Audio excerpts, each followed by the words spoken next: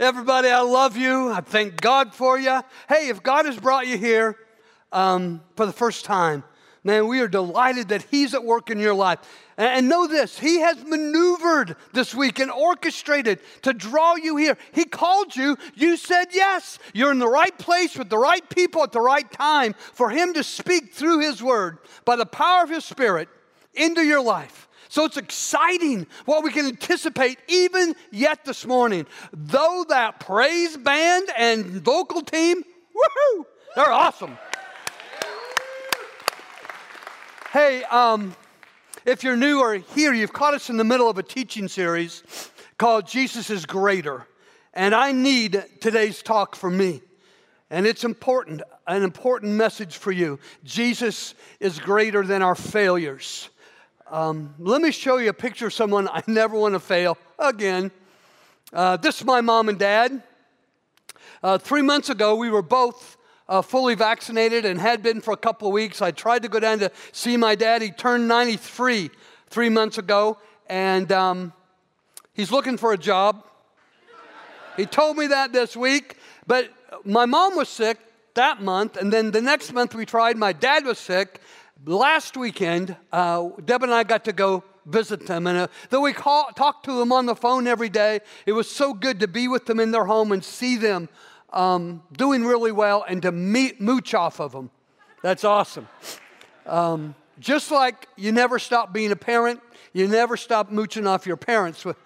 But let me show you something. Let me tell you something that's completely on the other end of the Clark generational spectrum. This week, Miriam, she's married to my Jacob. He's my youngest biological son, serves on our staff in our elementary kids ministry. Miriam is about halfway through her pregnancy. And she was getting a sonogram this week, and I was interested to know the results. So I called her up on Thursday to see what she had found out, and she just starts giggling. And I said, "What's going on?" She said, "You won't believe it." She said she got there, they put the jelly on the belly and those electrode things on her tummy and wiggle stuff around. And she said the nurse started laughing. She said, "You got to see this. Look at your son." And he was doing this. She said, "Your son is praying already." And so they laughed, and I laughed on the phone with her. But the little boy, his name's going to be Jonathan James, or I guess his name is now Jonathan James. My dad's name is James Williams, so it's cool for us. But he's kind of nestled right down at the bottom of her womb. And so the technician said, "We really need to get a picture of his spine, so would you mind going down to the bathroom and emptying your bladder?" That's church talk for pee. So she goes and empties her bladder, comes back, and the idea was to make more room in her womb for him to move around. And the lady doing the thing, the jelly lady, she started laughing again. She said, "You got to see your son." He was doing this. Just like, "Hey, Mom, I'm chilling. Thanks for the extra room. Keep that bladder empty." And so they said, "Well, we still can't get a good shot of his spine. Would you mind going for a walk? And maybe that'll get things kind of jostled around, and he'll move, and we'll get a fuller picture of him." So she goes for a walk. She comes back, more jelly on the belly. And then the technician starts laughing again. She said, "Never in your life will you believe this." Miriam looks up at the image, and little Jonathan James is doing this. I know. I love this kid already. I never want to fail Jonathan James, because here's the deal. Failure always hurts. Job failure, financial failure.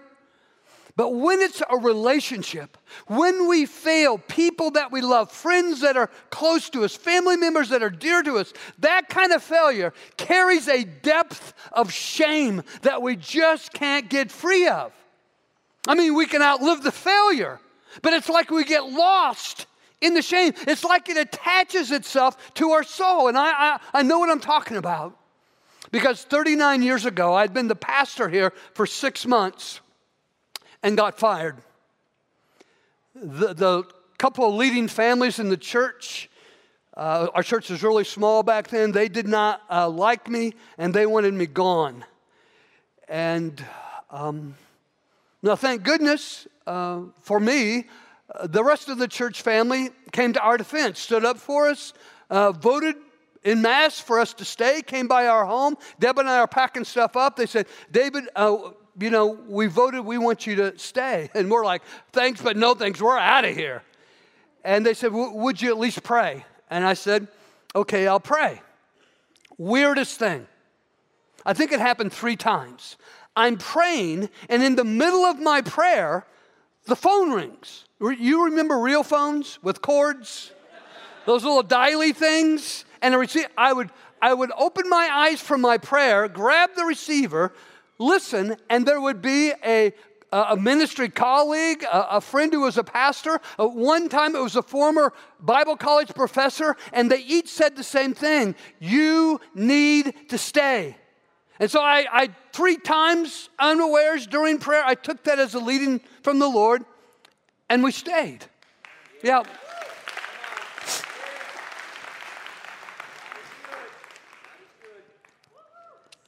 So I outlived the failure, but the shame had burrowed into my soul. I slipped into a deep, dark depression, anxiety, panic attacks, sleepless nights, nightmares, the works. And it took 6 months of just saturating my soul with the Word of God and prayer and singing to the Lord, which was pretty gross singing.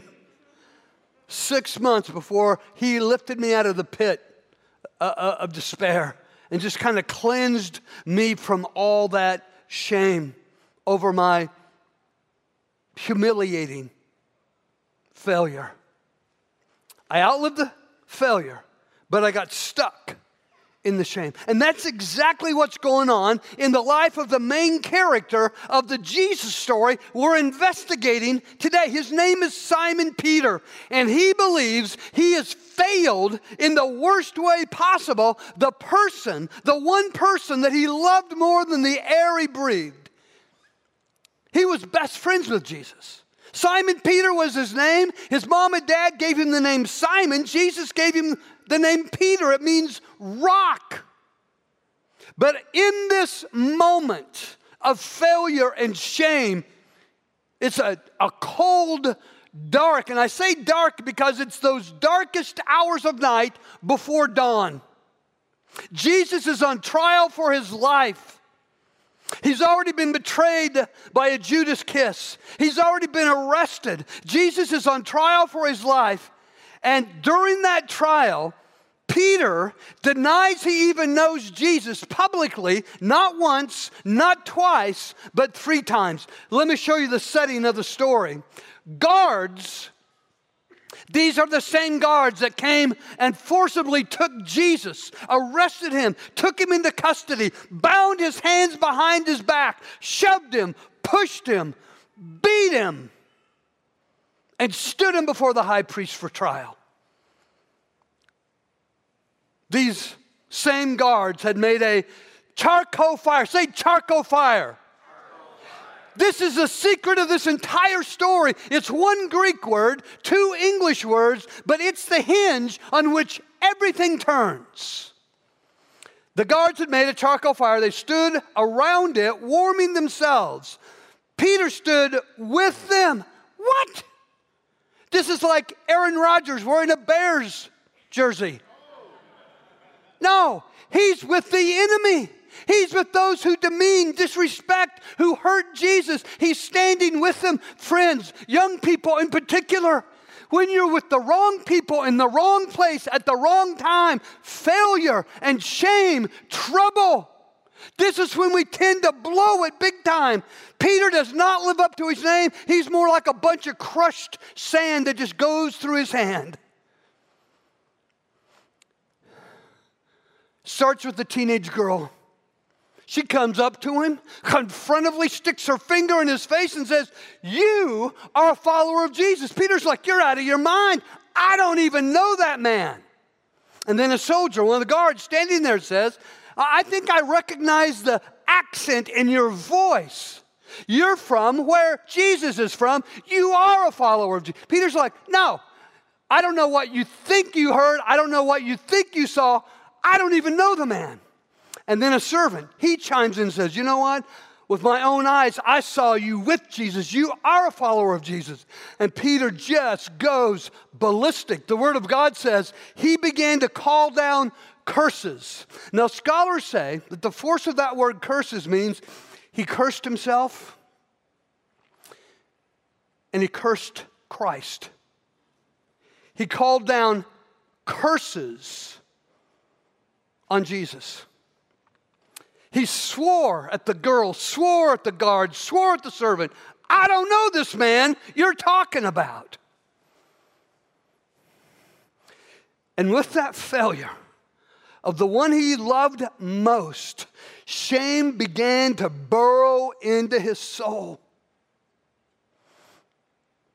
Have you ever failed someone you loved, a close friend, a dear family member, and you got caught red-handed right in the middle of the failure? Has that ever happened?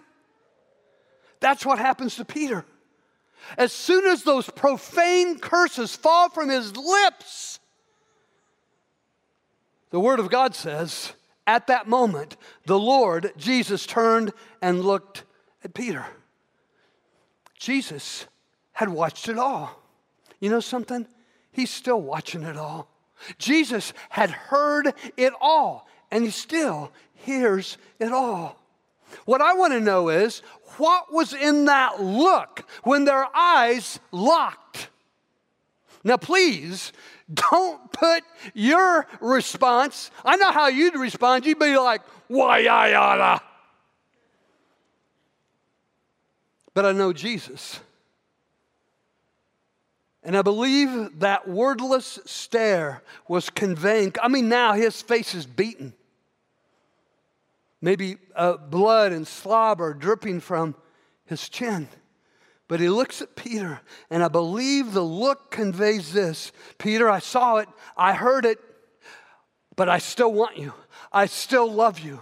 I still have a great dream for your life. No matter how hard Jesus tried to communicate those truths. And fact is, that's why he's brought you here today. He wants you to know, hey, I've seen all your failures.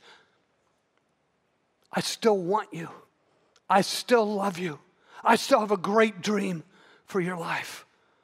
Well, Peter, he believes that he has absolutely blown it. He thinks he will never recover from this failure, that this is like the worst failure possible, and Jesus knows. And so he runs. It's what we all do when we feel shame. We want to get away far as possible. Scripture says Peter left weeping bitterly.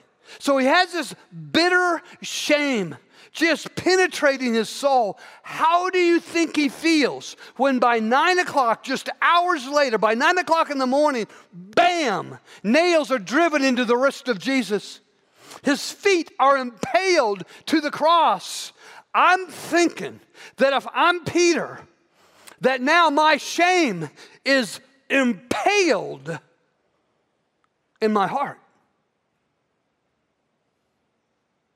It's irremovable. I can't recover from this shame.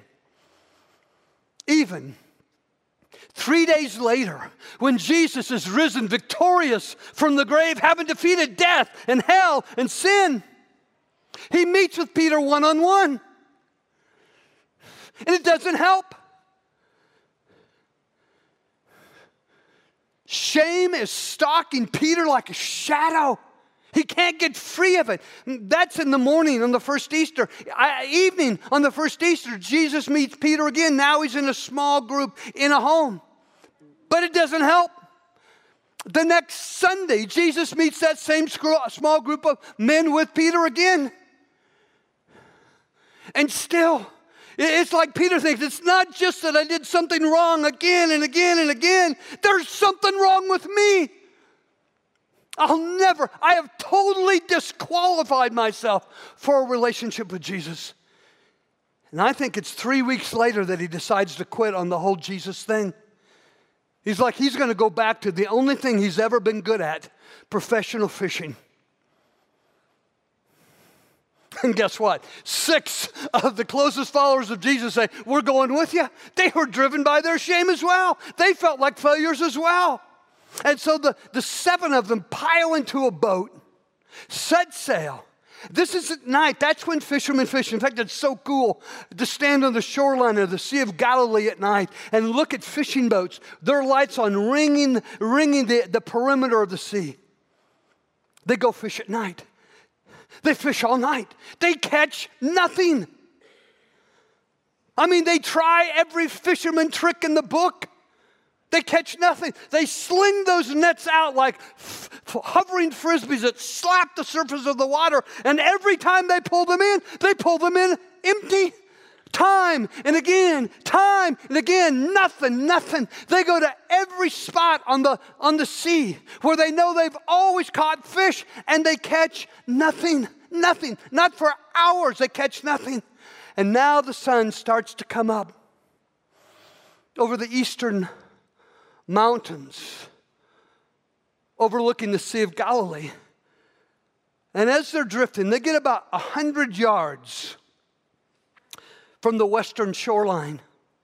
And the morning is shattered. The silence of their personal despair is shattered by a voice that calls out, hey, have you any fish? And almost to a man, no. And then the voice.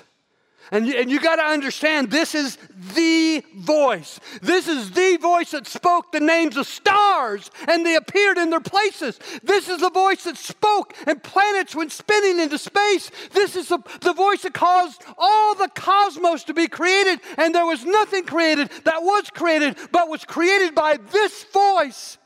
This is the voice that stopped a raging storm with one word. This is the voice that spoke forgiveness of sins. This is the voice that made the blind see and the lame to walk and the sick well. This is the voice that raised the dead. Yeah. This is the voice of Jesus.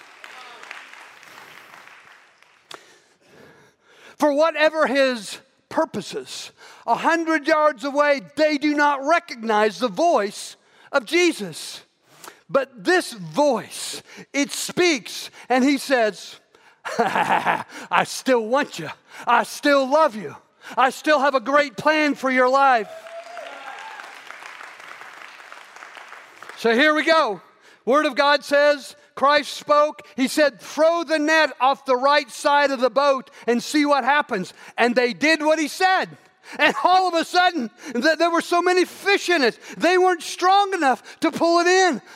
7 sets of fishermen, bony knees, bam, bang the side of the boat. The boat tips on its side. Their arms go down in the water. They're holding for all their worth to the net that's full of fish. It's like this unseen force has hit the net, sweeping it away from them. They grab it. They hold for all their worth. They pull. And as they just get it to the surface, they look at each other. Dude, that's Jesus. And Peter, he lets go his part of the net, dives headfirst into the water with powerful, strong strokes, swims his way to shore, comes splashing, slogging, staggering out of the water to get to Jesus. But when he gets to Jesus, he is absolutely stunned by what he sees. Can't say a word. His heart stops. And we find out what he sees that has left him wordless. When the other disciples bring the boat to shore, the word of God says when they got there, they found breakfast waiting for them. Fish cooking over charcoal fire. 2 times that Greek word appears in the New Testament. This is the second time. First time at the place where Peter had denied he even knew Jesus 3 times. Jesus is recreating the moment just like he does in your life and mine. When we carry our failures, worse, when we carry the shame of our failures, Jesus wants us to know, hey, I saw it all. I heard it all. I still want you. I still love you. I still have a great dream for your life. Look what happens next. Then Jesus serve them bread and the fish. Can you get that image in your mind? 7 men and Jesus, and he's going from the fire, man to man, and serving them breakfast. That's why it's so good that you're in the right place right now, at the right time, right now, around the right kind of people, because Jesus is here in this moment. And he's reaching out to you. Oh, how I love to serve you. Oh, how I love to forgive you. Oh, how I love to heal what's hurting inside you. Oh, I still want you. I still love you. I still got a great plan for your life. The question is, do we receive the love of Jesus? I got to show you something in the text. The Bible says this was the 3rd time Jesus had appeared to his disciples since he had been raised from the dead. How many times did Peter deny Jesus? 3. How many days was Jesus in the tomb? 3. And now this is the 3rd time Jesus appears to a group of disciples. I think it's 3 weeks later. You know, in the Bible, the number 3 is a holy number. It's a big deal number. It's a God number. Father, Son, and Holy Spirit. Jesus is the same yesterday, today, and forever. Jesus is about to do a 3rd thing. Jesus is about to do a God thing, and here it is. After breakfast, Jesus asked Simon Peter, Simon, son of John, do you love me more than these fish, that big pile? Scripture says there were 153 fish in those nets. Why did they count them? Why did they take the time? Because all fishermen, they know. I mean, sometimes they lie, but this is the Bible. Why 153? Ray, the number 153 is the number of species of fishes in the Sea of Galilee. What's he saying? When I make you fishers of men, you're going to reach out to every person of every race, of every color, of every culture, and they all get to come in. Can I talk to you a second? Would you come join me? Our associate pastor of teaching.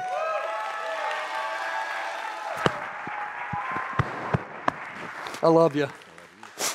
That's just such an important image for us because it's every race, every color, every culture, every kind of person. 153, it's all species. It's all of us together with Jesus. You can be seated. He's awesome. I love him. Well, here's how Peter responds. Jesus says, do you love me more than these fish? After breakfast, Jesus asked Simon Peter, son of John, do you love me more than these? Yes, Lord, Peter replied, you know I love you. Then feed my lambs. Lambs are babies. Lambs are children. Lambs are brand new believers in Jesus. They are the most important part of the flock. They are the most precious part of the flock. Jesus said, Peter, I still want you. Peter, I still love you. Peter, I still got a great plan for your life. I'm entrusting you with what is most precious to me. I'm giving you responsibility for what is most important to me. Take care of my babies. I still love you. I still want you. I still have a great plan for your life. But the question and answer session goes on. Jesus repeated the question, Simon, son of John, do you love me? Yes, Lord, Peter said. You know I love you. Then take care of my sheep, Jesus said. Sheep are adults. Sheep are mature. Sheep are grown. Peter never saw this coming. But Jesus would use him to write 2 books of the Bible that would care for our souls, that would nurture our souls, that would strengthen our souls, that would draw us closer to Jesus, that would bury in our souls the truth that Jesus still wants you, Jesus still loves. Whatever your failure, he still has a great plan for your life. The 3rd time, the 3rd question. A 3rd time he asked him, Simon, son of John, do you love me? Lord, you know everything. You know that I love you. And Jesus said, then feed my sheep. This wasn't even on Peter's radar, but guess what? 3 weeks later, Jesus would put Peter back in the game. It's the big moment. It's crunch time. Peter will preach the first gospel sermon on the day that the church is born. God gives birth to the church, and Peter stands and begins to preach to the gathered crowds in the audience. And he concludes his message by saying, repent and be baptized, every one of you, in the name of Jesus Christ for the forgiveness of your sins, and receive the gift of the Holy Spirit. And this time, when the words fall from his mouth, now he's in the right place at the right time around the right kind of people. And the one at the center of it all is the one who is always and ever right, the righteous one, Jesus. And 3,000 men come forward to be baptized. An equal number of women, maybe even more children, maybe 10,000 people were saved from hell and delivered to heaven. They were saved. Now Jesus is alive in them by the word of Christ through Peter. He didn't even see it coming. All he knew was Jesus said, I still want you. I still love you. That's all you know. Jesus saying to you, I still want you. I still love you. I still have a great plan for your life.